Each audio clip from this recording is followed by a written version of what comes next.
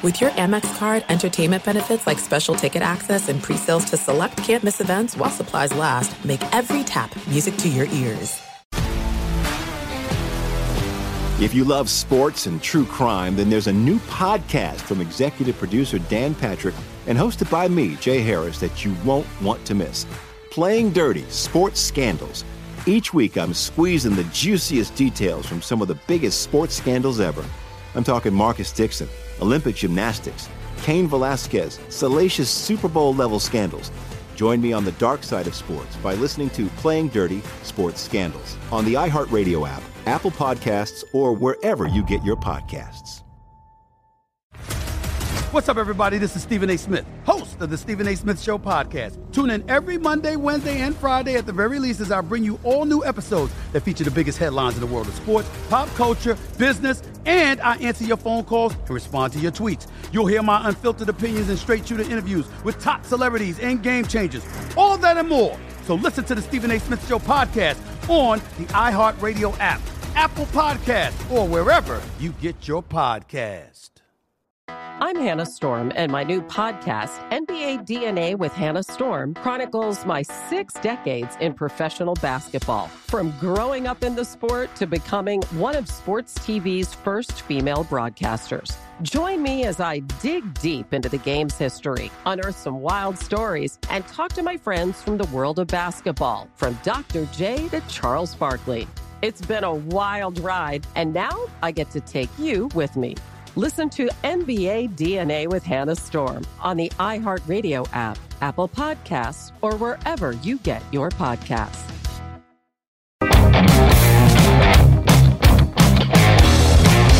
America's two great pastimes collide on this podcast. It is baseball and making money. From the dog days of summer through the October Classic, Greg Bases Peterson's going to be free swinging at the betting board as he tries to hit a grand slam for your bankroll. Now here is GP.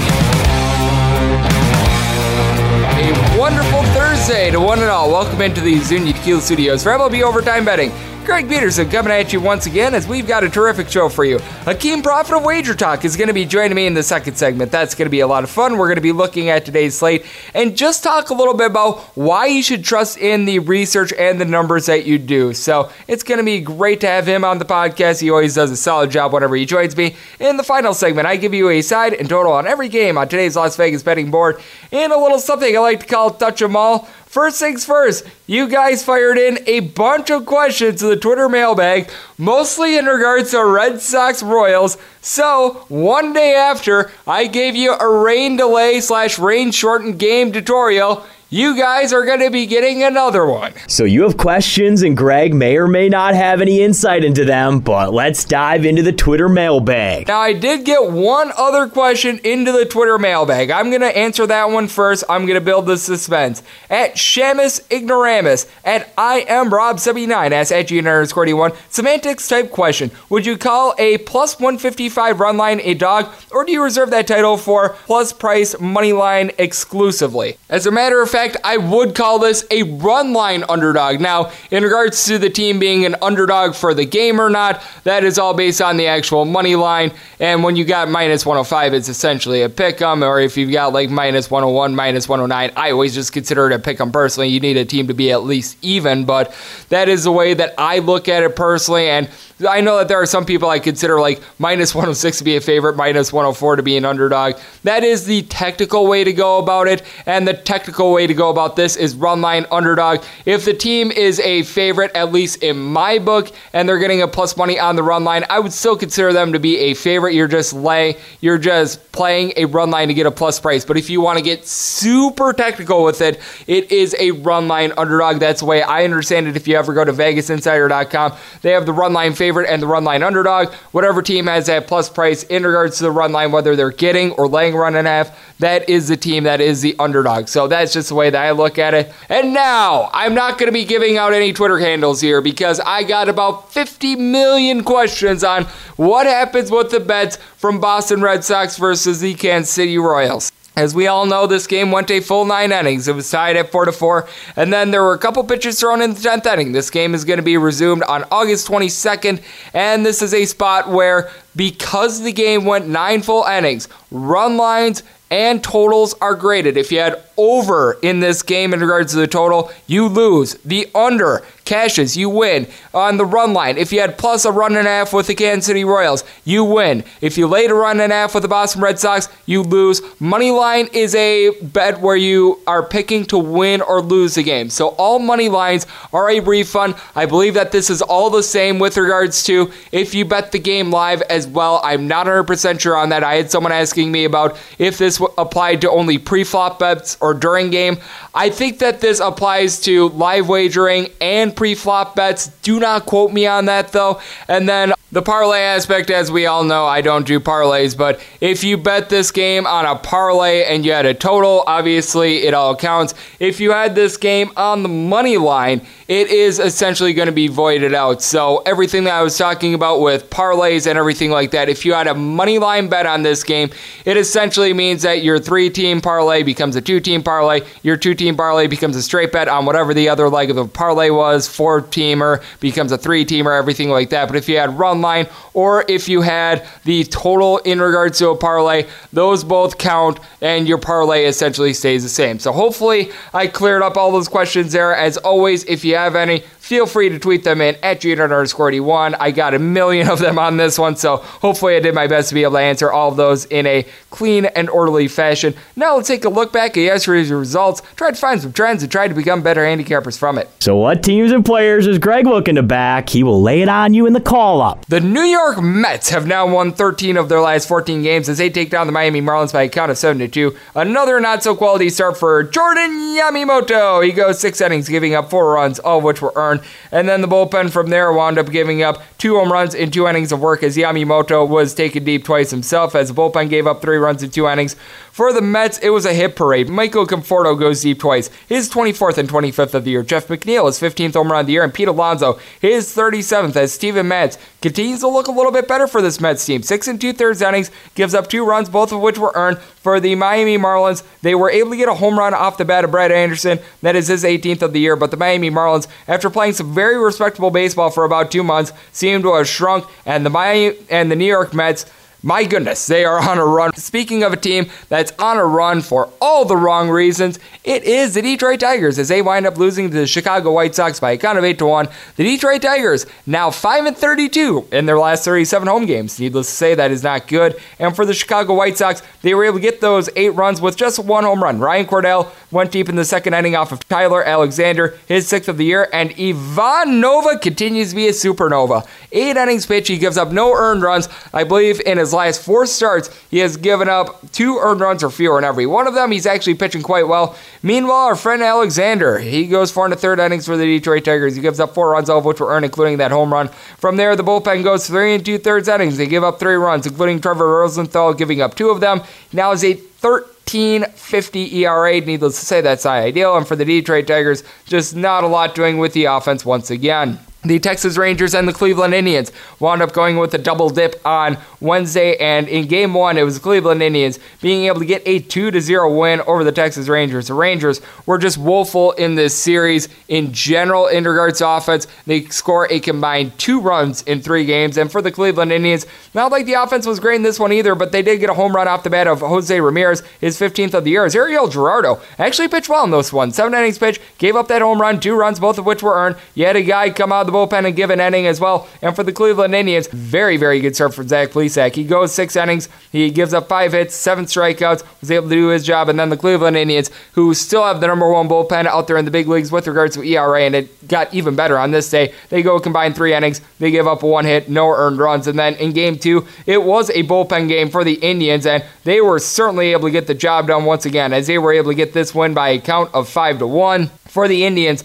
they were really able to break things open in the 8th inning as they were able to put up a 3 spot there. As for the Texas Rangers, Lance Lynn, the tough luck loser here. He goes 7 innings. He gives up 2 runs, only 1 of which was earned, including a home run. It was once again that man, Jose Ramirez, that went deep, his 16th of the year. And for the Cleveland Indians, they took the wholesale approach in this one as Tyler Clippard went 2 innings. Hunter Wood, 2 2 innings. A.J. Cole, 2 2/3 innings. Oliver Perez got 2 outs, and then Nick Whitgren got the final 5 outs. Oliver Perez gave up 1 run. That was a solo home run, and going deep for the Texas Rangers in this one was Willie Calhoun, his 9th of the year, but that was the only offense in this one as the Cleveland Indians just continue to be absolutely terrific out there in the bullpen. They were able to keep the Texas Rangers at bay. And now for the Texas Rangers, they are on a little bit of a binge of unders, as 5 out of their last 6 games have gone under. The Tampa Bay Rays going into Wednesday, though, were not on a binge of unders, though they got one in this one as the Toronto Blue Jays wound up being the biggest underdog to be able to win on this day, 4-3 the final. As for the Toronto Blue Jays, they were able to get a trio of home runs to lift them in this one. Lourdes Gurriel is 19th home run of the year. Randall Grichuk is 19th. And then Derek Fisher, no, not the former NBA player, is second. As for the Tampa Bay Rays, Brendan McKay wound up giving up 2 of those 3 home runs. He goes 5 innings, giving up 3 runs, all of which were earned. And then Colin Pooch came out of the bullpen. He gave up a solo home run himself. And for the Tampa Bay Rays, they were able to mount a rally in the 9th inning. They entered down by a count of 4-1. Mike Zunino got a 2-run home run, his 7th of the year. But for the Toronto Blue Jays, some solid pitching in this one as Wilmer Font served as essentially the opener. He got the first 7 outs of the game. And then you did have the, I guess you could call it, long guy in Brock Stewart go 4 innings. He gave up 2 hits, no earned runs. Now the bullpen, including Ken Giles, wound up giving up 3 runs in total, but all in all, they have been one of the best units out there in the big leagues ever since the All-Star break, and they cash another big ticket as the Toronto Blue Jays have now won 7 out of their last 10 games. Another team that is really rolling right now, how about the Houston Astros? I believe that they have won 9 out of their last 10 games as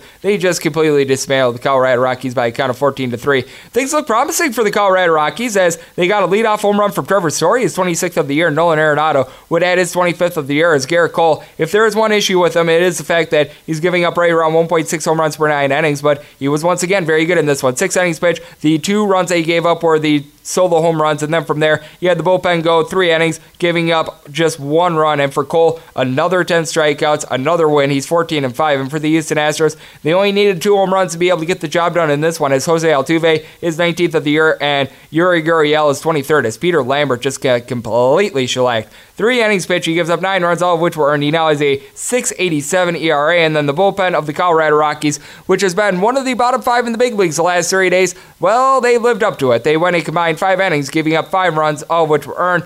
Things for the Rockies away from home just not going well right now, as the Rockies away from home 3-12 in their last 15 road games. The Oakland A's have been a little bit over 500 on the road, but in this one, Homer Bailey Day occurred as the Chicago Cubs just jumped all over the Oakland A's by a count of 10-1 for Homer Bailey. He goes 4 2/3 innings, giving up 7 runs, all of which were earned, including a home run. From there, the bullpen went the final 3 1/3 innings. They wind up giving up 3 runs, including 2 home runs of their own, as the Chicago Cubs were able to get launching power from Victor Caratini, 6th home run of the year. Kyle Schwarber is 26th of the campaign, and Ian Happ, who has been very good since he came off the injury list for the Cubs, his second, as Jose Quintana, his best start in a very long time. This is a guy that has been giving up seemingly 3 runs in 6 innings in nearly every one of his starts. In this one, he goes 7 innings, giving up 1 run, and the revamped Chicago Cubs bullpen actually looks very good right now. They went 2 innings in this one, not giving up a single run. And for the Oakland A's, they just weren't able to get a whole lot going with regards to the bats, as they had just 3 total hits. And the Oakland A's bullpen has been below the league average ever since the All-Star break with regards to ERA. So they are certainly a sinking bunch. A sinking bunch with regards to the bullpen as well is both the Atlanta Braves and the Minnesota Twins. And they wound up playing a high-scoring game as the Atlanta Braves win this one by a count of 11-7. If you flop those numbers around, that is 7-11, because both these teams were open to giving up runs in this one. And Max Fried actually gave a decent start in this one, 5 1/3 innings, giving up 3 runs, all of which were earned, but he did have 10 strikeouts. From there, you did have Josh Tomlin giving up 4 runs out of the bullpen for the Atlanta Braves. Both these bullpens have been in the bottom 5 in regards to ERA the past 3 days, and both made moves at the deadline, and both have not really paid off. But what has paid off for the Atlanta Braves, their bats. Freddie Freeman and Ronald Acuna Jr. both collected their 29th home run of the year, and Ozzie Albies was able to get 2 dingers himself, his 16th and 17th of the year. As for the Minnesota Twins, just 1 long ball in this one. Miguel Sano, and that was of grand fashion, a grand slam for his 20th home run of the year. But Martin Perez, I believe in 6 out of his last 8 starts, He has now given up at least 4 earned runs. In this one, he goes 6 innings. He gives up 6 runs, all of which were earned. And then Cole Stewart had to try to put out the fire, and he wasn't able to do so himself. He goes 3 innings, giving up 4 runs, all of which were earned. The Atlanta Braves continue to be one of the most profitable teams out there on the road this year, and they're going to be a favorite tomorrow. Just letting you know, 22-7 the Atlanta Braves are as a road favorite. So you want to keep that in mind. You want to keep in mind the fact that the St. Louis Cardinals have now played in their last 12 games, 10 of them to the under, depending on what number you look at, as they played another one against the Dodgers, and they lose this game by a count of 2-1.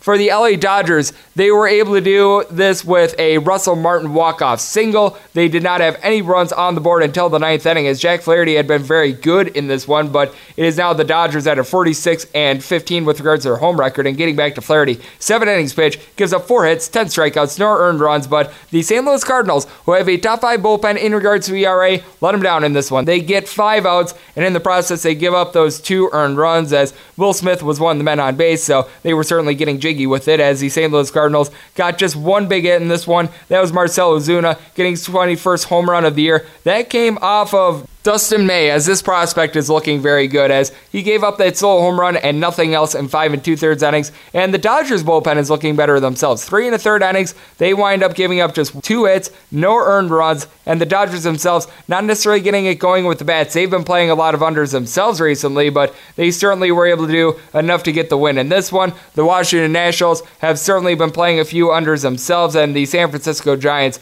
well, they have now lost 6 out of their last 8 games as they fall to the Washington Nationals by a count of 4-1. In this one, it was Gerardo Parra being able to provide the long ball. His 7th home run of the year, that was a 3-run home run, as Joe Ross was absolutely magnificent in this one. He winds up going 6 innings. He doesn't give up a single earned run. And then you did have the bullpen giving up 1 run in 3 innings. That was off of Danny Hudson. And for the San Francisco Giants, this is a team that is all of a sudden playing a lot of unders. Each of their last 6 games have went under, and at home this year, they're averaging just 3.3 runs per game as compared to 5.2 on the road, something to note. And Sean Anderson just continues to give up runs. He's given up 4 earned runs or more in all but 1 start ever since the beginning of July, and in this one, he did give up those 4 runs in just 3 innings, including that home run. Got to give it to the Giants bullpen, though. Second best bullpen ERA out there in the big leagues. They go a combined 6 innings. They do not give up a single run in the process. And then you add in the later games, the Seattle Mariners being able to get a 3-2 win over the San Diego Padres. Yusei Kikuchi had been so good to the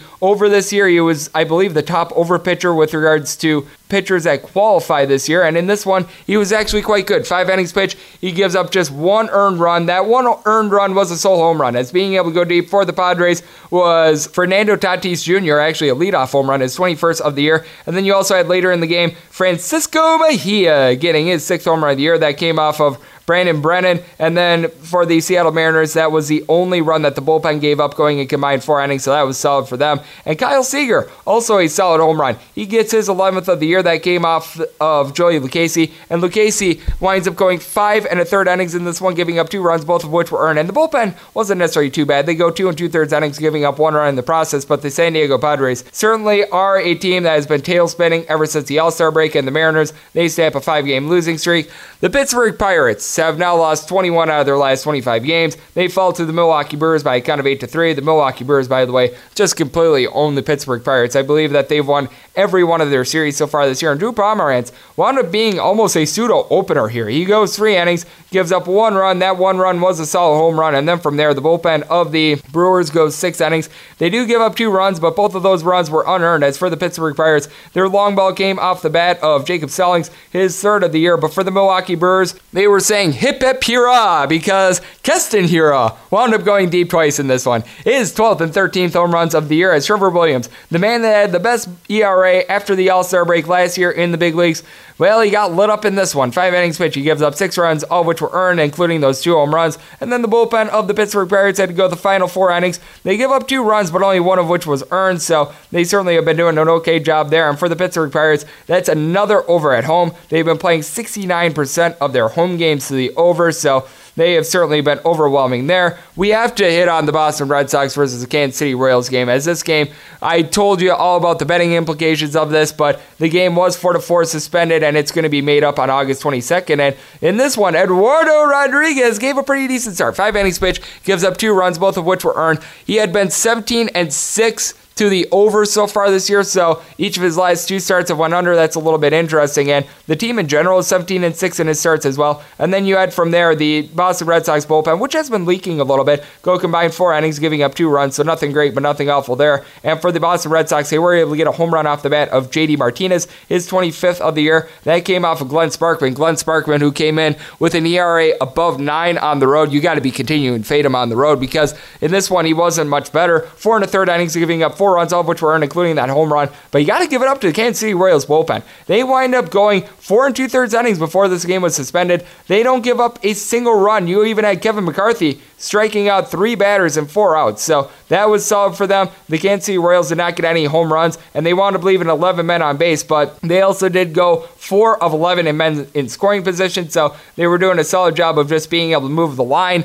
The New York Yankees, they were putting on a display of power. They now have hit 43 home runs at Camden Yards this year. I believe the previous record for an opposing team hitting home runs in an opposing park was 29, as the Yankees get a 14-2 win. It was just everyone getting them in this one. Kyle Higashioka goes deep for his 2nd and 3rd home runs of the year. When Kyle Higashioka is getting 2 home runs, you know it's bad. Cameron Maybin, his 7th home run of the year. Gio Urshela also goes deep for his 13th and 14th home runs of the year. As Jonathan Means was not long for this game. 3 2/3 innings, he gives up 4 runs, all of which were earned. I believe that they had to skip a start of him, and it clearly showed. And the bullpen of the Baltimore Orioles, not good. They wind up going a combined 5 1/3 innings, and in the process, they give up 10 runs, only 8 of which was earned. So at the very least, they had that. But all 5 pitchers that entered into the game for the Baltimore Orioles all gave up home runs. You also had Jonathan Villar commit his 18th error of the year.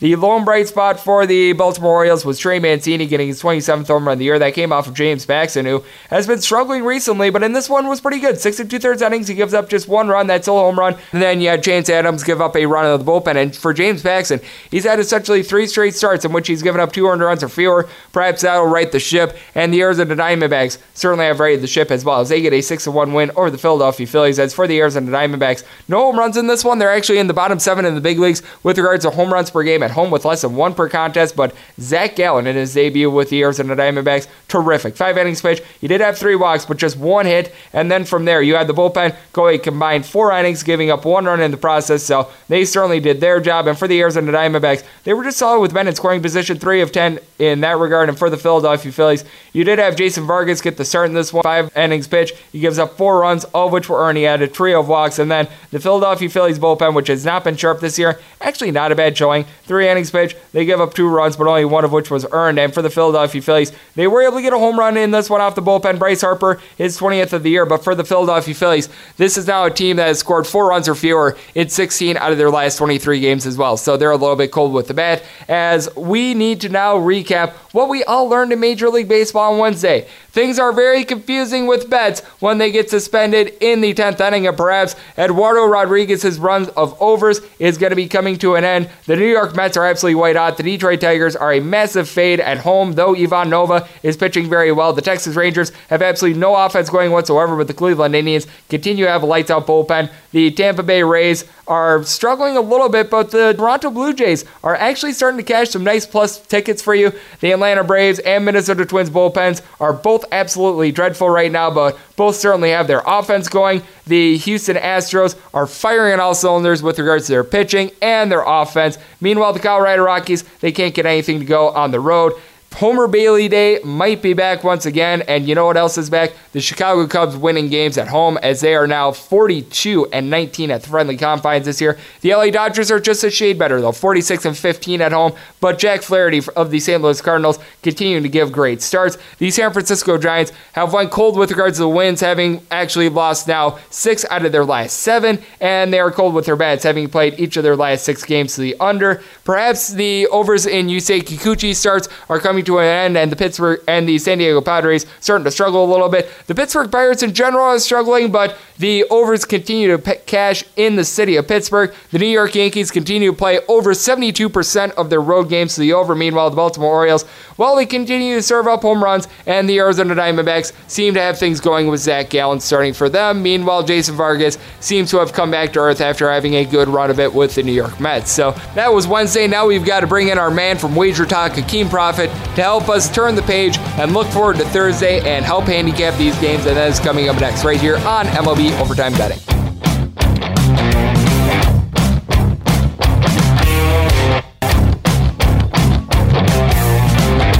Greg is going to the bullpen as he makes a call to the Azuña hotline. And we're back here on MLB Overtime Betting. Greg Peterson coming at you from the Azuña Tequila Studios out here in lovely Las Vegas. It is a great pleasure to have on our next guest. This is a gentleman that is doing terrific work with Wager Talk, a West Coast bettor that loves all things Los Angeles and does a terrific job of covering a little bit of everything from football to basketball. He is right now doing great things in the baseball world as well. And you can follow him on Twitter at Ski Profit. That is SKEE and then the word profit. It is our good buddy Akeem Profit. And how are you doing today? I'm doing well, Greg. It's great to be back on here with you and talking some baseball. It is great to have you on the podcast as well. And what is some things that you've noticed the past couple weeks with regards to baseball? Since I think that we had you on about 3 or 4 weeks ago, and something that I've noticed is that it seems like unders are starting to come back into play for full games, because we noticed that a lot of games earlier in the year had been going over, but ever since the All-Star break, it seems like unders have been coming back a bit. You know what? Maybe I haven't noticed too much because I've been betting more sides lately, but I've noticed that it's been a little more streaky. The teams that are hot are staying hot, and you just have to know when to get off. Like, for example, the Giants, they were hot for quite a while, and then you just had to know when to get off. Oh, absolutely. I am right there with you. I think that that's a very good point, and they are going to be in action on Thursday. It's going to be a good pitching matchup as you've got Aaron Nola versus Madison Bumgarner. This is right now pretty much a pick'em game. I think the Philadelphia Phillies, you can get them at like minus 104 or minus 103, but essentially you're just picking the winner in this one. You're going to be laying in the neighborhood of 105 on each. And this is a spot where I do take a look at the Philadelphia Phillies because, as you mentioned, the Giants have been ice cold at home so far this year. They're averaging only right around 3.3 runs per game. Now the Phillies, they've been struggling on offense themselves. Going into their game on Wednesday, I believe that they had scored 4 runs or fewer in 14 out of their last 22 games. So they certainly have had a little bit of a cooling effect, but Aaron Nola has given up 2 earned runs or fewer, and I believe like 6 out of his last 8 starts. And I do think that this could be a good spot here for the Philadelphia Phillies. Yeah, I have to agree with you. Aaron Nola is one of the more profitable pitchers, and the Giants have quit off. They're 3-7 in their last 10 games. I look at OPS, how they hit versus left-handed pitchers, weighted runs created plus versus lefties, and I just see they have the advantage all the way down the board. So at a pick 'em, I would have to agree on the Phillies. Absolutely. It's going to be one of those games in which I think it's going to be nip and tuck, but I do think that another factor as well is the fact that the San Francisco Giants did wind up selling off some pieces at the trade deadline with regards to their bullpen. Now they still have guys like Will Smith that are able to do a good job, but the San Francisco Giants had the second best bullpen ERA out there in the big leagues going into this week. And I do think that that's something that could cool off as well, because I do think that this is a bullpen that is getting badly taxed with guys like Sean Anderson not being able to make it to the 5th inning. Yeah, I agree with you. And the total is pretty interesting in this one. I mean, Bum and Nola, you're getting a 7.5. Everybody probably wants to bet under. I'm not quite sure where to go there, but I just thought it was interesting. I think so as well. And I think that this is a spot where I'm going to be looking at an over, because with both these guys, they've won about 140 innings apiece. They're both giving up 20 to 21 home runs for the year. So they're giving up a little bit over 1.5 home runs per 9 innings. With the Philadelphia Phillies, you do have a couple guys that are able to go yard in Rhys Hoskins and Bryce Harper. I know that they've been in a little bit of an outage recently, but I do think that this is a spot where you could see an over, and you certainly could see an over whenever you see Chris Sale take the mound. He has not been good recently. I believe in 5 out of his last 7 starts, he's given up 5 or more earned runs. He has not been good. Least profitable pitcher out there in the big leagues. Going to be going up against Dylan Peters of the LA Angels. Now the LA Angels have lost 9 out of their last 11 games. They wound up losing 5 of 7 against the Detroit Tigers and the Baltimore Orioles. Needless to say, not a redeeming quality, but Dylan Peters has actually been doing a solid job of starting. Meanwhile, Chris Sale, he is the most badly overpriced pitcher out there in the big leagues, and I think that this might be worth taking a shot with the Angels on.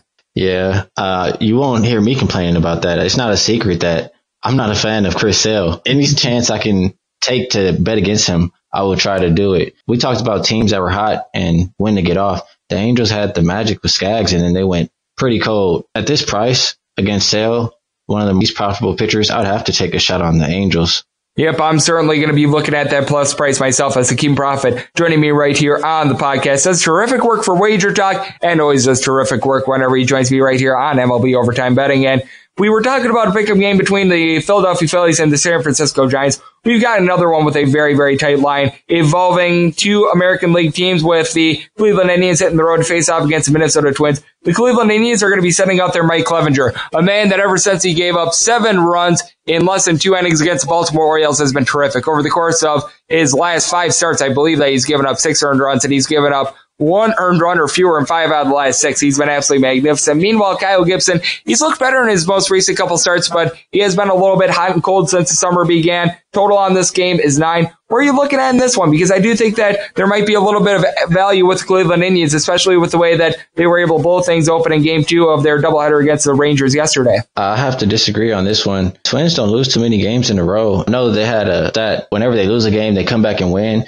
and now they've lost 2 in a row. The stats I look at, as I said, OPS, right-handed pitching, weighted runs, created plus, first righties.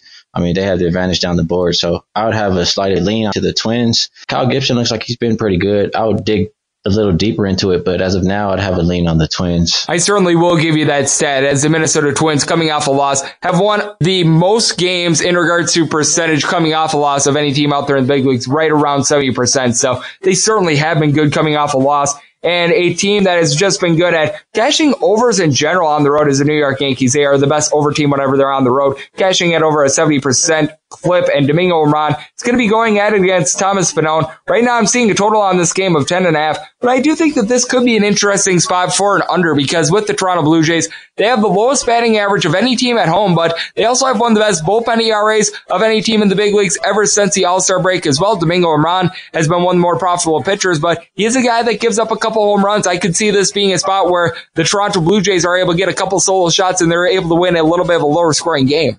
That's interesting that you say that. As far as the total, I'm not too interested in the total, but the side here, I mean, the Yankees are one of the hotter teams in the league. They won 7 in a row. Even looking at the first 5, the Yankees are a top 5 team in the first 5, and Blue Jays are the bottom 5 in the first 5. And we have one of the more profitable pitchers in Herman. He's 14-2. I would have to look at playing the Yankees maybe early on the first 5 or playing the Yankees run line in this game.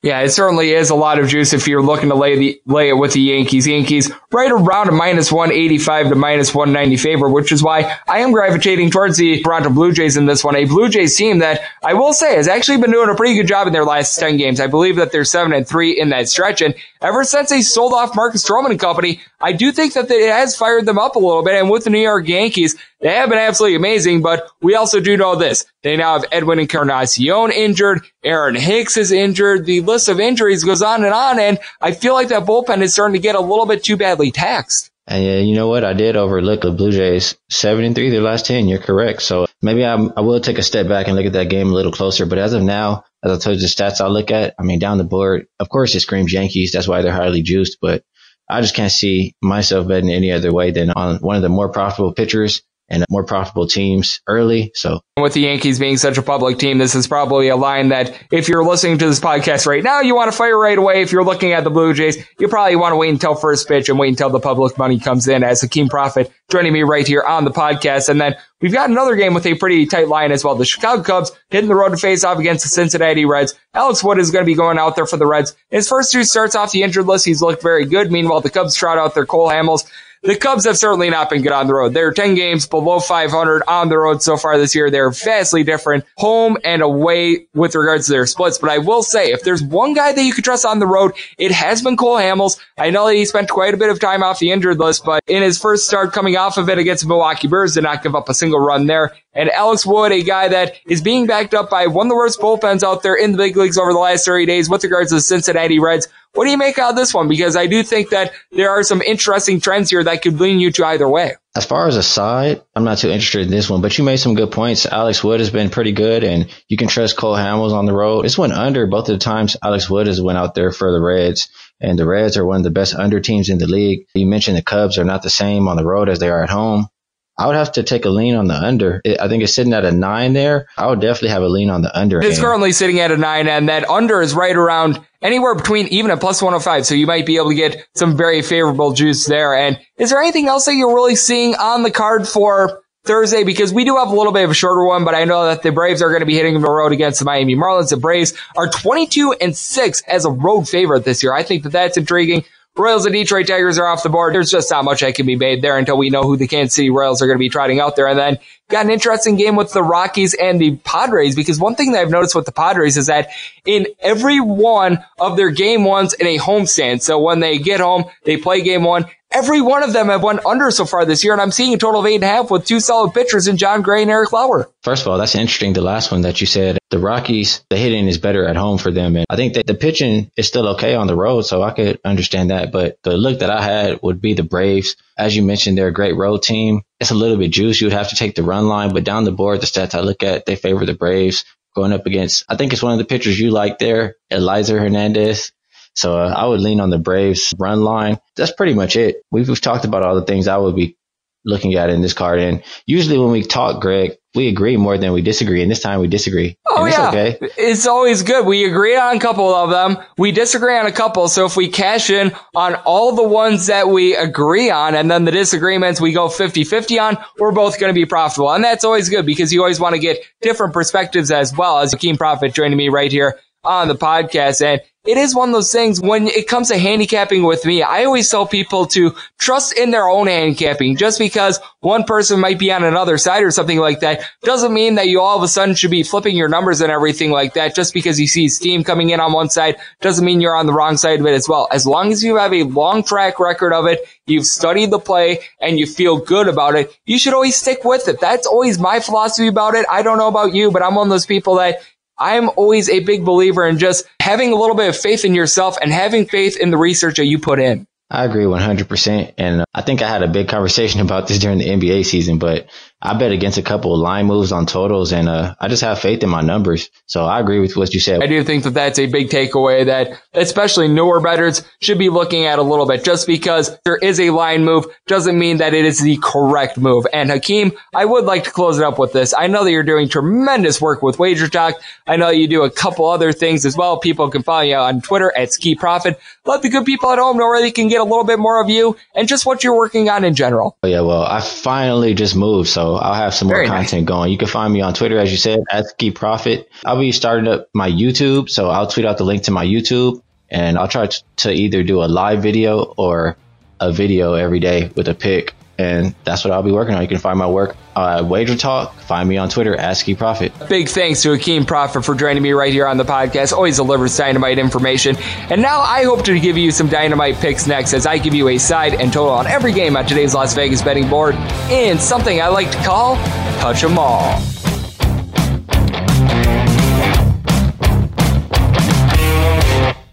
Hey, I'm Steve Heitner, the guy who uttered the famous phrase, "That's gold." And that's the inspiration of my new podcast, That's Gold with Steve Heitner. We talk sports, sports betting, movies, comedy, food, drink, Vegas, music, movies, and more. 5 days a week. Did I say movies twice? Look, guys love it, whether they're hip or worried about breaking a hip. Find us on Apple and Google Podcasts, as well as Spotify and Stitcher. That's Gold with me, Steve Heitner. Welcome back to MLB Overtime. Greg is throwing a gem, so yeah, he better not blow it. And a big thanks to Hakeem Prophet of Wager Talk for joining me in the last segment as we're back here in the Zuni Tequila Studios for MLB Overtime Betting. Now it is that time that I give you a side and total on every game on today's Las Vegas betting board, and we do so in a little something I like to call Touch 'em All. If a game is listed on the betting board, Greg has a side and a total on it, so it is time to touch 'em all. Note that any changes that are made to these plays are going to be listed up on my Twitter feed at @Junior_81. With a few of these games, they're all locked in, good to go, bet on everything like that. A lot of these games we're in wait-and-see mode, waiting on some lineup changes, announcements, line moves, everything like that, so we're in wait-and-see mode on some of those, and any changes, like I said before, and the numbers I do locked in, going to be listed on my Twitter feed at Junior_81. And as per usual, we're going to be going in rotation order, as according to the Las Vegas betting board, and as per usual as well, I'll be letting you know what's all pending and what's all locked in. As we start with 9:51, 9:52 on the betting rotation, the Atlanta Braves hit the road to face off against the Miami Marlins. Eliezer Hernandez goes for the Miami Marlins. Dallas Keuchel for the Atlanta Braves. If you're looking at the Braves, going to be laying anywhere between -194 and -195. Your plus price with the Miami Marlins is anywhere between +175 and +177. Your total on this game is 8.5. The over and under are both at -110. And the Miami Marlins seem to be cooling down a little bit. There was a point where, for like a 55-game stretch, they were right around 500. Seems like things are not going so well for them. And the Atlanta Braves, as a road favorite this year, 22-6. Dallas Keuchel has neither been great or awful recently. In his last start, he winds up giving up 3 runs in 7 innings to the Cincinnati Reds, and that's really been his MO recently. He's had 2 starts in which he's given up more than 3 earned runs, but in the other 4 starts that he had in the month of July, he gave up 1 or 2 runs. He's been going 7 innings in a lot of his starts, and he's been doing a good job of being able to keep things out in front of him. He's given out 3 walks per 9 innings, been giving up a couple long balls, but with the Miami Marlins, we know that they don't really go deep too often. Meanwhile, Eliezer Hernandez, this is a guy that's giving up more than 2 home runs per 9 innings. He has not necessarily been effective in a lot of his starts. He did have 1 good one at the end of July. He wound up being able to go 4 innings, giving up just 1 run against the Arizona Diamondbacks, but in his previous start against the Rays, he gives up 5 runs in 3 innings there. And with the Miami Marlins, their bullpen seems to be a little bit better, but at the same time, it's leaky. I will say this, with the Atlanta Braves, the bullpen acquisitions that they got, including Shane Green, not necessarily so good, but the good news for this team is they are backed up by a very good lineup that was able to slug out 11 runs yesterday, and that all starts with Freddie Freeman and Ronald Acuna Jr. Both these guys have been doing a terrific job of being able to hit home runs, 29 home runs apiece for them. Acuna Jr., along with Ozzie Albies, both hitting between a 290 and a 300. Freddie Freeman, more around a 310. You got a lot of home runs out of the bat of Josh Donaldson as well. He's hitting a 263. He has went deep 26 times. It is also big that you have Ender Enciarte and Yohan Camargo off the injured list. Both these guys have been struggling for the year, but you got to feel like they're going to be able to pick it up. You've also got Charlie Culverson and Adam Duvall both hitting above a 300. Both these guys don't see a lot of at-bats, but Adam Duvall, ever since being recalled from AAA, has been seeing a lot of action. Meanwhile, for the Miami Marlins, you are getting some production out of Brett Anderson. He's done a good job hitting right around a 250, 18 home runs for him. And then you do have a couple guys that have been doing a solid job of being able to get on base. Harold Ramirez has seen a little bit of a dip in his batting average, but he's still hitting at 265. And you've also got Sterling Castro now hitting in the neighborhood of a 250, but John Birdie has been hitting at 285. Garrett Cooper more in the neighborhood of a 280, and Brian Alday above a 300. He's been filling in quite a bit for Jorge Alfaro, who's been a bit banged up, but then there are the guys that do need to pick it up, like your Lewis Brinsons, Curtis Grandersons, Yadiel Rivera's, guys like this are all hitting below a 220, so that has been a very big issue for this team, and I think that the Atlanta Braves are going to be able to win this game convincingly. I think Eliezer Hernandez gets blown up, but I think the bullpen from there might be able to cobble up some pretty good innings, and I think that Dallas Keuchel is going to be able to deliver his good stuff. So for that reason, looking at the Braves on the run line and this total under, right now waiting to see if this total ticks up a little bit so that way it can get a little bit more favorable juice. And with the run line of the Braves, seeing that anywhere between -120 and -125, would like to lay a little bit less if at all possible. 9:53, 9:54 on the betting rotation. The Cincinnati Reds play host the Chicago Cubs. It is going to be Cole Hamels going for the Cubs, Alex Wood for the Cincinnati Reds. Your total on this game is 9. The over is juice anywhere between -120 and -125. Unders anywhere between even and +105. If you're looking at the Reds, your plus price here is anywhere between +105 and +108. Meanwhile, if you're looking to lay it with the Cubs, anywhere between -115 and -118. We do know this with the Chicago Cubs. They're a vastly different team home to road. At home this year, they have won nearly 70% of their games. On the road, this is a team that's over 10 games below 500. But what I will say is the best road pitcher for the Cubs so far this year has been Cole Hamels. He's been pretty bulletproof. This is a guy that is given up, I would say, right around .85 home runs per 9 innings. He's done a great job of not being taken yard. 6-3 record. He did spend a lot of time on the injured list, but in his first start back, winds up going 5 innings, did not give up a single run to the Milwaukee Brewers. That's a very good sign. And then with Alex Wood, he's looked good ever since coming off the injured list. In 2 starts, he has given up 3 home runs, but I believe that he's only given up 4 total runs, so they've been solo shots. He's only given out 2 walks as well, but we also know this about the Cincinnati Reds. In the last 30 days, their bullpen ERA, one of the worst out there in the big leagues, and it looks like the Chicago Cubs bullpen is actually improved. They're in the top 10 with regards to ERA for the year. Recently, they've been doing a much better job after they gas canned a couple games against the Milwaukee Brewers, and you've got a lot of guys on this team that are able to hit. Anthony Rizzo, Jason Hayward, Nick Castellanos, all hitting between a 274 and a 284, and in the case of Rizzo, he has been going yard quite a bit with 21 home runs. Chris Bryant, he's got over 20 home runs himself. He's hitting nearly a 290 to go along with his 22 dingers. You are dealing with a injury to Wilson Contreras. He's got 19 home runs. He's been hitting just below 300 for the year, but his understudy, Victor Caratini, hitting a 265, and his on-base percentage is above a 350, so he's done a solid job there. Ian Happ has been a nice addition as well. After a little bit of a slow start, he's really gotten it going. 320 batting average, on-base percentage above a 450, and a very limited amount of at-bats. Kyle Schwarber's only hitting at 235, but it seems like things are trending in the right direction. He now has 26 home runs on the year. Javi Baez has went deep over 26 times himself. He's hitting at 295, so things are really going well with the bats with regards to the Chicago Cubs. And then you take a look at the flip side for the Cincinnati Reds. Eugenio Suarez has been absolutely terrific. He's hitting just below 260, 30 home runs for him. And then you do have a couple guys that have been picking it up with regards to their batting average as well. Jesse Winker and Joey Votto, a couple guys that have been in and out of the lineup recently the past few days, are hitting between a 260 and a 270. I know that Winker wound up having a pinch hitting role yesterday. Do have a couple guys towards the bottom of the lineup that they do need to pick it up with the bat. Jose Peraza's hitting at 235, Tucker Barnard at 220, Kyle Farmer, whenever he's out there, he's not been giving the team a whole lot, but then you've got a couple guys that are out there in the outfield and they're doing a good job. Philip Ervin is hitting above a 300. You've got Josh Van Meter hitting above a 300 as well, and then Aristides Aquino in a very, very small sample size is hitting a 438. Obviously, that's probably something that's not going to last, but it's just fun to say. And then you do also have Nick Senzel and Jose Iglesias hitting between a 280 and a 290 as well, so they've been doing a little bit of a better job in that regard, but I do think that Cole Hamels is going to be able to keep this game out in front of them. I do think that this is a spot in which the Cubs are going to be able to get to Alex Wood. I think that they're going to be able to take him deep a couple times, and I think that the Cubs are going to be able to break their road woes, and I think that they're going to have a big performance here. So for that reason, I'm going to be looking at the Chicago Cubs and the total over. With the over, I'm noticing a lot of juice on the 9. Would like to be able to maybe get a little bit of a plus price on a 9.5 instead. And with the Cubs, right now waiting to see if a little bit of steam comes in on the Reds, because I think it is pretty well documented, the struggles that they've had on the road. 9:55, 9:56 on the betting rotation.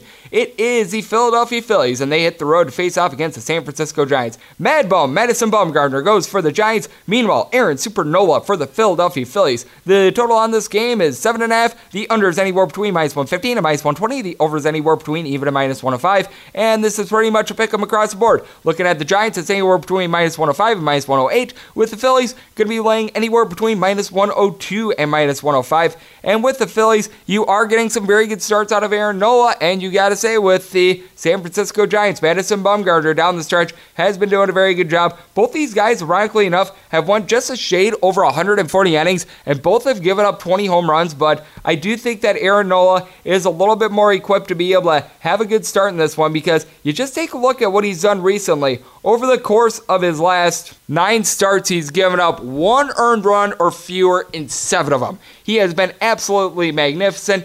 Meanwhile, Madison Bumgarner, he's shown a little bit of a chink in the armor recently. He's got a 6-7 record, 3.92 ERA. He certainly has been improved since he did have a little bit of a rough stretch to begin the year, but in his last start, I do recognize it was at Coors Field. He wound up giving up 5 runs in 5 innings start before that against the Padres. He wound up getting the win, but he gave up 4 runs in that start. He's given up 3 runs or more in each of his last 3 starts. Before then, in late June/early July, he had been just completely lights out, but it does feel like the Giants in general are starting to come back to earth. This is a team that has lost 5 out of their last 6. The Philadelphia Phillies have, though, been struggling a little bit with their bats, but you do have to like the fact that this is a team that they still do have a little bit of pop in the lineup, and that is all led by Bryce Harper and Rhys Hoskins. These two guys have a combined 43 home runs. You've got Rhys Hoskins hitting just above a 250, Bryce Harper just below a 250, but then you've got a bunch of guys that they are hitting between a 275 and a 285. Cesar Hernandez, Scott Kingery, Adam Hazley, JT Realmuto, and Gene Segura all in that neighborhood. And then you are getting quite a bit of production out of Corey Dickerson. Ever since being acquired from the Pittsburgh Pirates, this guy's been tremendous. He's hitting .317 for the year. He's already got 2 home runs in a Phillies uniform. And with this team, you do have a couple bats that they do need to pick it up. Brad Miller, Roman Quinn, Nick Williams, all these guys are hitting a .220 or lower. And then Knapp, the backup catcher, he's hitting right around the Mendoza line as well, which is .200. But for the San Francisco Giants, this is a team that recently parted ways with Joe Panik. Kevin Pillar has been given the team 13 home runs, but he's hitting at .245. You've got Pablo Sandoval right now is the best home run hitter on this team. He's got 14 home runs. He's hitting in the neighborhood of a .270. He's been the best bat of this team. You saw Austin Slater and Dickerson be able to give this team a nice boost in the outfield, but Dickerson has been nowhere to be found recently. I will say Donovan Solano hitting at .331 is a big boost for this team, but Brandon Crawford's hitting at .225. Stephen Voigt is hitting at .280, which is nice, but he doesn't necessarily play every day. Steven Duger's back in full, but he's hitting at .235. Mike Yastrzemski's hitting at .265. Buster Posey at .260. There's just not really a whole lot of sizzle with this team, and at home, the San Francisco Giants are averaging right around 3.3 runs per game. On the road, they average more around 5.2, so they certainly have had their issues at home, and with the Philadelphia Phillies, I do think that they're going to be able to get to Madison Bumgarner. The Giants had to go deep into their bullpen yesterday because Sean Anderson wound up not being able to make it to the 4th inning, and I do think that that's going to be an issue for a San Francisco Giants bullpen that has the second best ERA out there in the big leagues, but did sell off some pieces at the trade deadline. So for that reason, going to be looking at the Philadelphia Phillies in some form or capacity, going to be at the very least a money line. If I get a very, very favorable run line price, now I'm talking like plus 175 or something like that, I might look into it, but right now I'm wait and see mode there. And with regards to this total, trying to see if it takes down to 7. If I could get an unjuiced 7, I'd be very happy. If not, I'll take the 7.5 at even, just in wait and see mode on both of those. 957, 958 on the bag rotation. The San Diego Padres play host the Colorado Rockies. John Gray goes for the Rockies.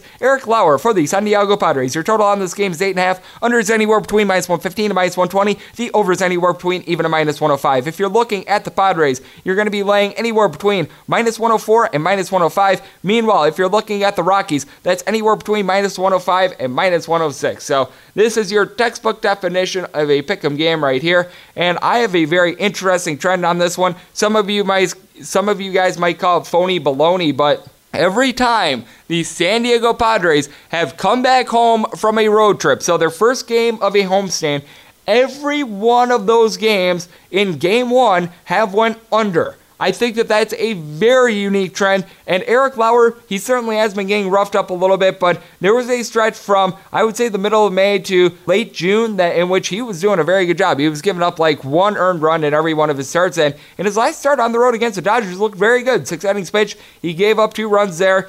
He was really getting shelled in a couple of his starts against the Cubs, and the Mets didn't necessarily look so sharp in July. He was grieving because he did have to deal with the death of his father, so perhaps there was a little bit of a psychology thing going on there. Meanwhile, John Gray has been pretty good for the Colorado Rockies so far this year. This is a man with a 10-7 record, ERA hovering right around 4. His last start against the San Francisco Giants didn't necessarily go as planned. He gave up 4 runs there, but you take a look at the months of June and July, he gave up more than 4 earned runs in just one of his starts. And heck, you even date it back to May. He gave up in his last 2 starts in the month of May a combined 5 earned runs in 12 and a third innings there. So this is a guy that recently has been doing a good job. The Colorado Rockies bullpen, I will say, has not necessarily been too trustworthy, but when you take a look at the Colorado Rockies on the road, they've got a top 10 ERA out there in the big leagues. Meanwhile, it's the worst ERA in the big leagues at home. Meanwhile, the San Diego Padres, well, they just don't have too many reliable bullpen pieces aside from Kirby Yates in general, so that has been a little bit of an issue, but you do have a reliable bat in regards to getting home runs for the San Diego Padres, and Hunter Renfroe only at 235, but he's got 30 home runs. You've got Manny Machado, who does a better job with his average, 275 average for him, 26 home runs, and then you got Fernando Tatis Jr. He's went deep 20 times, 322 batting average. He's been amazing. You've got a couple guys, though, that they really do need to pick it up with the bat. Luis Arias, Austin Hedges, Will Myers, Ian Kinsler, all these guys are hitting at 230 or lower, and then you got Josh Naylor who's hitting right in that neighborhood as well, but Manuel Margot's hitting at 250, Greg Garcia, whenever you have him out in the fold, he's been doing a solid job hitting right around at 270. Francisco Mejia has been solid as well recently, and I will say, Eric Hosmer, this guy's an RBI machine, 285 batting average, 17 home runs, 77 RBI. Then you take a look at the flip side for the Colorado Rockies, you do have a lot of guys that are doing a great job of mashing. Nolan Arenado, Charlie Blackmon, Trevor Story, all these guys have 22-plus home runs. In the case of Story, he's hitting at 282 with 26 home runs, leads the team in stolen bases. Nolan Arenado, 25 dingers, he's hitting above a 300. And then you've got Charlie Blackmon hitting above a 310 as well with his 22 home runs. David Dahl's been hitting above 300. Tony Walters hitting in the neighborhood of a 275. And you've got quite a few guys hitting between a 265 and a 275. Ryan McMahon,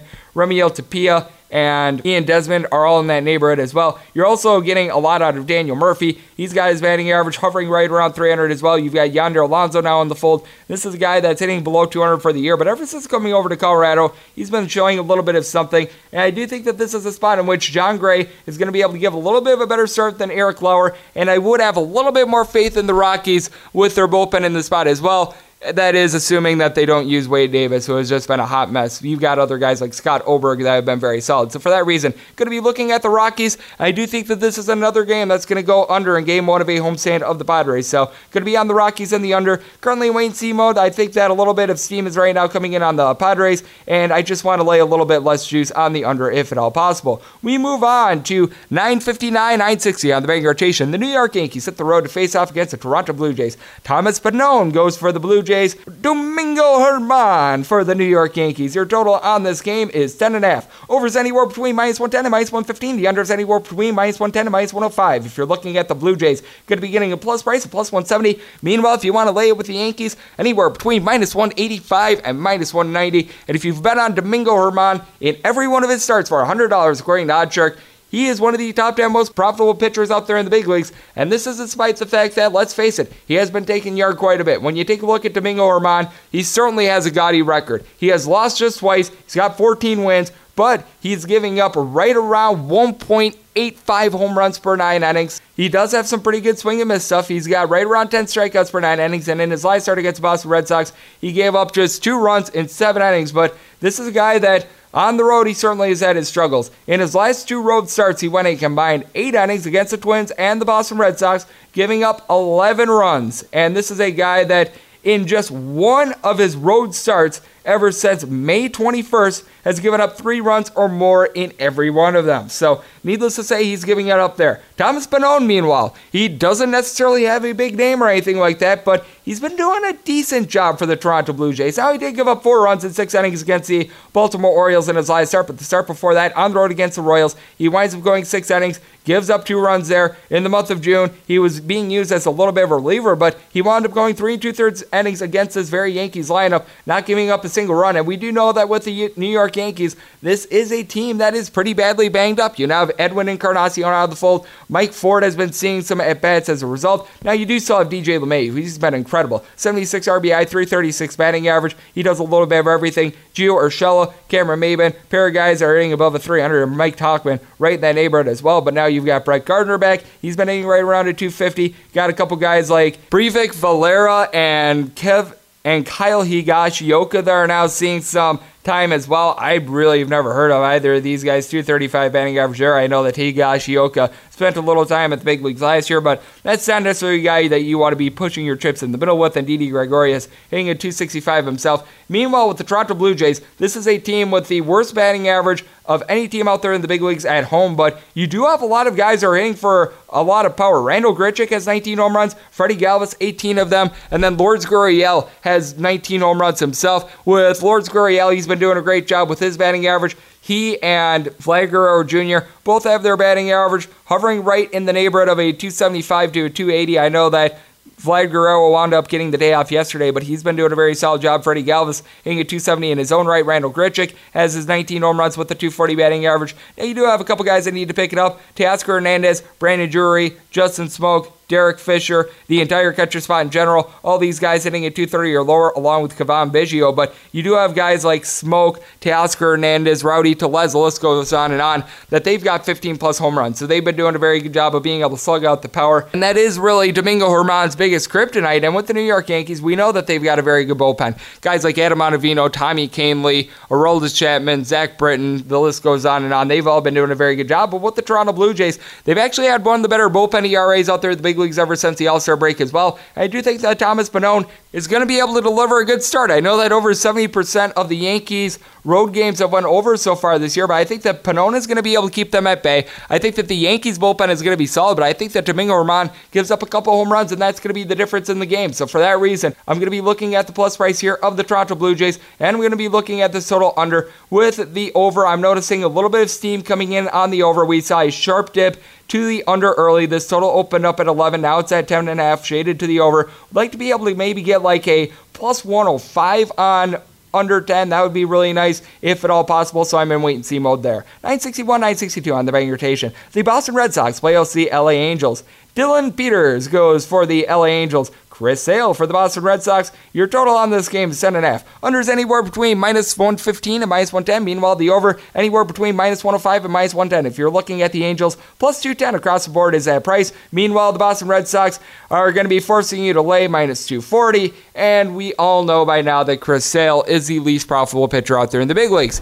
If you've laid $100 on every one of his starts so far this year, according to our good friends at OddsShark, you've lost over $1,100. It has not went well for you. 5-11 record. He's got an ERA of a 4.68. This is a man in Chris Sale that's giving up right around 1.7 home runs per 9 innings, and recently this is a man that just has not been good. He wound up giving up that 8th spot to the New York Yankees over the course of 3 2/3 innings. I will say the home plate umpire did not give him a whole lot of help there, but you take a look over the course of his last 7 starts, he's given up 5 earned runs or more in 5 of them. And it doesn't matter who it's against. It's against some good teams. It's against some bad teams. He is just lending himself to a whole lot of runs. Meanwhile, Mr. Peters, this is a man with a 3.20 ERA. His last start, he went up against the Cleveland Indians. He gave up 3 runs, but I will say, 7 2/3 innings, he gave good length there. That was a little bit unexpected because in his previous 2 starts, he went to combine 9 innings against the Seattle Mariners and the Baltimore Orioles. Only gave up 2 runs there, so he's done a good job of being able to keep games out in front of him. With the Angels, this is a team that is ice cold. They have lost 9 out of their last 11 games, but what I will say for the LA Angels is, despite the fact that their bullpen stinks, the Boston Red Sox bullpen also has not been too much right home about. Guys like Marcus Walden, Matt Barnes, Heath Embry and company, they have not necessarily looked good. And with the LA Angels, you do have that man Mike Trout. He's hitting nearly at 300. 38 home runs so far this year. His RBI count is at an 89. And then you've got a couple other guys that do a good job with their batting average as well. Brian Goodwin, Daniel Fletcher, Shohei Ohtani, all these guys are hitting between a 284 and a 290.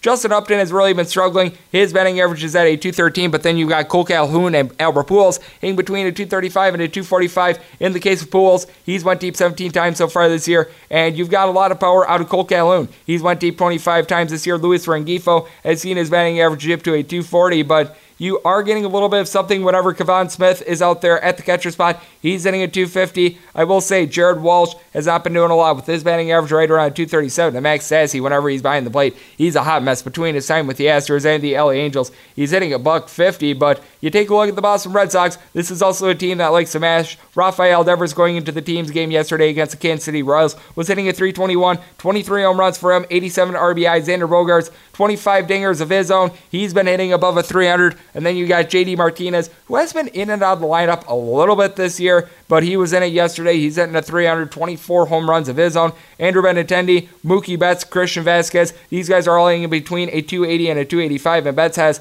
19 home runs, leads the team in stolen bases. Mitch Moreland and Jackie Bradley Jr. need to pick it up. They're both hitting at 222, and then you got Sandy Leon that's doing nothing with the bat, but Brock Holt hitting above a 300 himself. Whenever you need someone like Marco Hernandez, he's been able to step up as well, so I certainly think that runs are going to be aplenty in this spot, but I just think that this is another spot in which Chris Sale is going to get destroyed. I think that Dylan Peters probably not going to be as good as his recent starts, but I think he's going to be able to keep this game out in front of him, and I think that the Angels are going to win a high-scoring battle. So for that reason, I'm going to be taking the plus price here of the Angels and going to be taking this total over. With the over, I am currently in wait-and-see mode. I do think that a little bit of money is going to be coming in on the under because of the name Chris Sale, and I certainly think that with how poorly the Angels have played and the name brand of the Boston Red Sox, that there's not going to be a whole lot of public money coming in on the Angels there, so I'm wait-and-see mode on that as well. 963, 964 on the betting rotation is our lone game that is off the board, as it is the Kansas City Royals, and they are hitting the road to face off against the Detroit Tigers.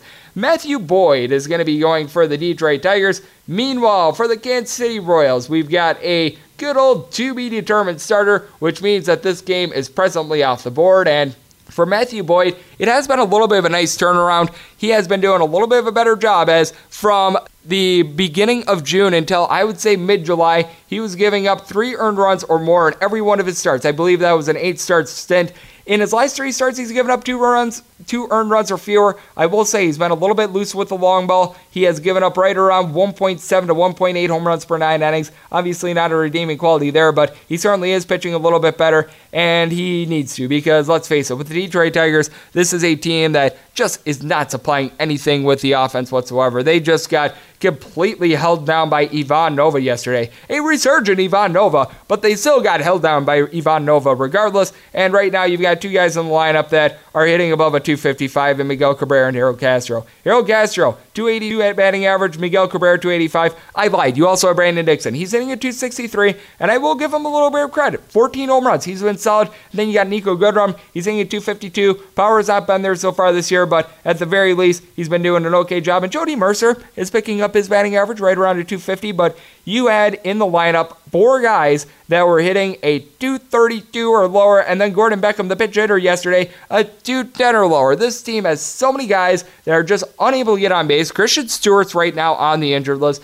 You're playing guys like Dewell Lugo and company, and the Detroit Tigers in their home games over the course of their last 37 home games are 5-32 straight up. This is an unbackable side right now. Meanwhile, you take a look at the Kansas City Royals. They're not necessarily the Mona Lisa Vitos of hitting either, but at the same time, you do have a couple guys that are doing a great job of being able to set the table, and that all starts with Whit Merrifield. Whit Merrifield hitting nearly 300 with Adalberto Mondesi, one of the best base stealers out there in the big leagues out. He certainly has shined. You do also have Hunter Dozier and Alex Gordon doing a solid job. Alex Gordon got the day off yesterday. He's hitting right around 270, but Hunter Dozier's been hitting at 280. You also have some power with Jorge Soler, 31 home runs going into Wednesday's action, 253 batting average, and Chesler Cuthbert hitting a 290 himself. But then you do have some guys that do really need to pick it up with the bat. Humberto Ortega, Nicky Lopez, Ryan O'Hearn, Billy Hamilton, Lucas Duda, and Cam Gallagher are all guys that are hitting a 230 or lower. I will say that Viloria, I hope I'm saying that last name correctly, at the catcher spot, in a limited amount of at-bats, has been pretty decent there, so he gets a little bit of a tip of the cap from me, but I do think that this is a game that could be a little bit lower scoring. It's going to be interesting to see what the Kansas City Royals try out there because, let's face it, the Kansas City Royals, their bullpen is not very good. If it's someone like a Jorge Lopez, I might actually be willing to take a shot here on the Detroit Tigers, but this is one of those games that it certainly is out in limbo because we're going to be, quite honestly, witness to some bad baseball on Thursday. So check back in the morning on my Twitter feed at @G_D1 for set plays there, but it is really based on what the Kansas City Royals tried out there for a starting pitcher as we wrap things up with 965, 966 on the batting rotation. The Minnesota Twins are playing host to the Cleveland Indians. Mike Clevenger goes for the Indians. Kyle Gibson for the Minnesota Twins. Your total on this game is 9. The under is anywhere between -110 and -115. The over is anywhere between -105 and -110. This is essentially a pick'em game with the Minnesota Twins laying anywhere between -106 and -107, with the Indians laying anywhere between -103 and -104. And this is a spot where I'm certainly going to be looking at the Cleveland Indians. They played essentially a series of Leicester with the Texas Rangers, and Mike Clevenger, ever since giving up those 7 runs in less than 2 innings to the Baltimore Orioles, has been absolutely magnificent. Over the course of his last 6 starts, he's given up 1 earned run or fewer in 5 of them, and he's right now given up more than 1 earned run in just 1 of those starts as well. This is a guy that has been doing an absolutely magnificent job in that regard, and he's getting a whole bunch of swing and misses. In 56 innings, 80 strikeouts this year. He's giving up right around a home run per 9 innings. Meanwhile, with Kyle Gibson, the 11-4 record is nice. He's been highly profitable. One of the top 20 pitchers with regards to, if you bet $100, how much money he's been making you for the year, according to OddsShark. And he looked decent in his last start against the Kansas City Royals, and for that matter, his start before that against the White Sox. Combined 3 earned runs over those 2 starts. But you take a look at what he did essentially from the middle of June until early July. He had 5 starts in which he gave up 3 earned runs or more, and 4 in which he gave up at least 4 earned runs. And the reason why I'm not throwing out there an exact number is because he had a couple opens. He wound up going 1 inning against the Texas Rangers, 3 2/3 innings against the Cleveland Indians. It was just one of those things where he had a couple awkward appearances, so he was thrown a little bit out of flux. And we also know this. I know that the Cleveland Indians did have to go through a lot of their bullpen in a bullpen game against the Texas Rangers in that doubleheader yesterday, but the Cleveland Indians, number one bullpen in the big league so far this year. Meanwhile, with the Minnesota Twins, this is a team that is ranked in the bottom 5 in regards to bullpen ERA ever since the All-Star break, but it certainly does help when you've got Nelson Cruz and Max Kepler being able to pound out the long ball. Nelson Cruz hitting right around to 295, 32 home runs for him. Max Kepler, we're around to 260 to 265 to go with his 31 home runs. Mitch Garver has went deep 19 times. He's hitting at 275. Ahir Adrianza is back at the fold. Jorge Polanco's hitting at 295. You've got Eddie Rosario with over 20 home runs. He's hitting at 290. Miguel Sano is getting a home run every, I would say, 12 or 13 at bats. CJ Cron is back in the fold. You've got Jonathan Scope pounding out some home runs. He's hitting right around at 250. The list goes on and on for this team. They've been doing an absolutely magnificent job of being able to supply the offense. And then you do take a look at the flip side for the Cleveland Indians.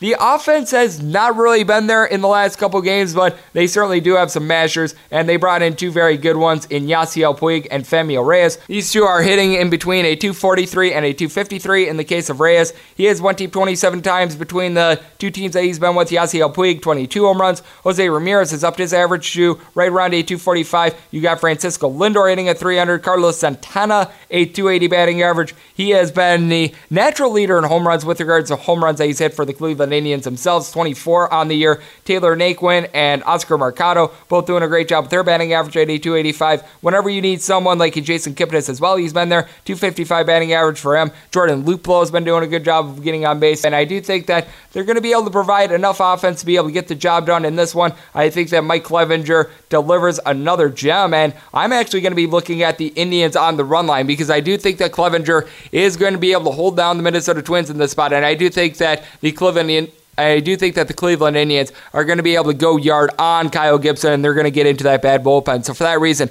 going to be looking at the Indians on the run line. That is currently off the board because to lay a run and a half, the team needs to be a favorite. This opened up as essentially a pick'em, which means that the home team is going to be the team laying a run and a half. So I'm going to have to look for an alternate run line or look to see if the run line flips in the morning. So in wait-and-see mode there. Meanwhile, with the under, I actually saw this listed at 9.5 earlier in the day, so I locked that in. I think that Mike Clevenger is going to be absolutely terrific in this spot, so I am all aboard the under. And that will do it for the Thursday edition of MLB Overtime Betting. A big thanks to our man, a key prophet of Wager Talk, for joining me in the last segment. If you like what you're hearing from this fine podcast, you can subscribe on Apple Podcasts, Google Play, Spotify, and Stitcher. If you ever have a question for the podcast, feel free to tweet it in at @Juden_81. Please tweet it into the timeline and not DMs as per usual. And let's make today a successful, profitable, and fun one. I'll talk to you guys once again tomorrow. Thank you so much for tuning in.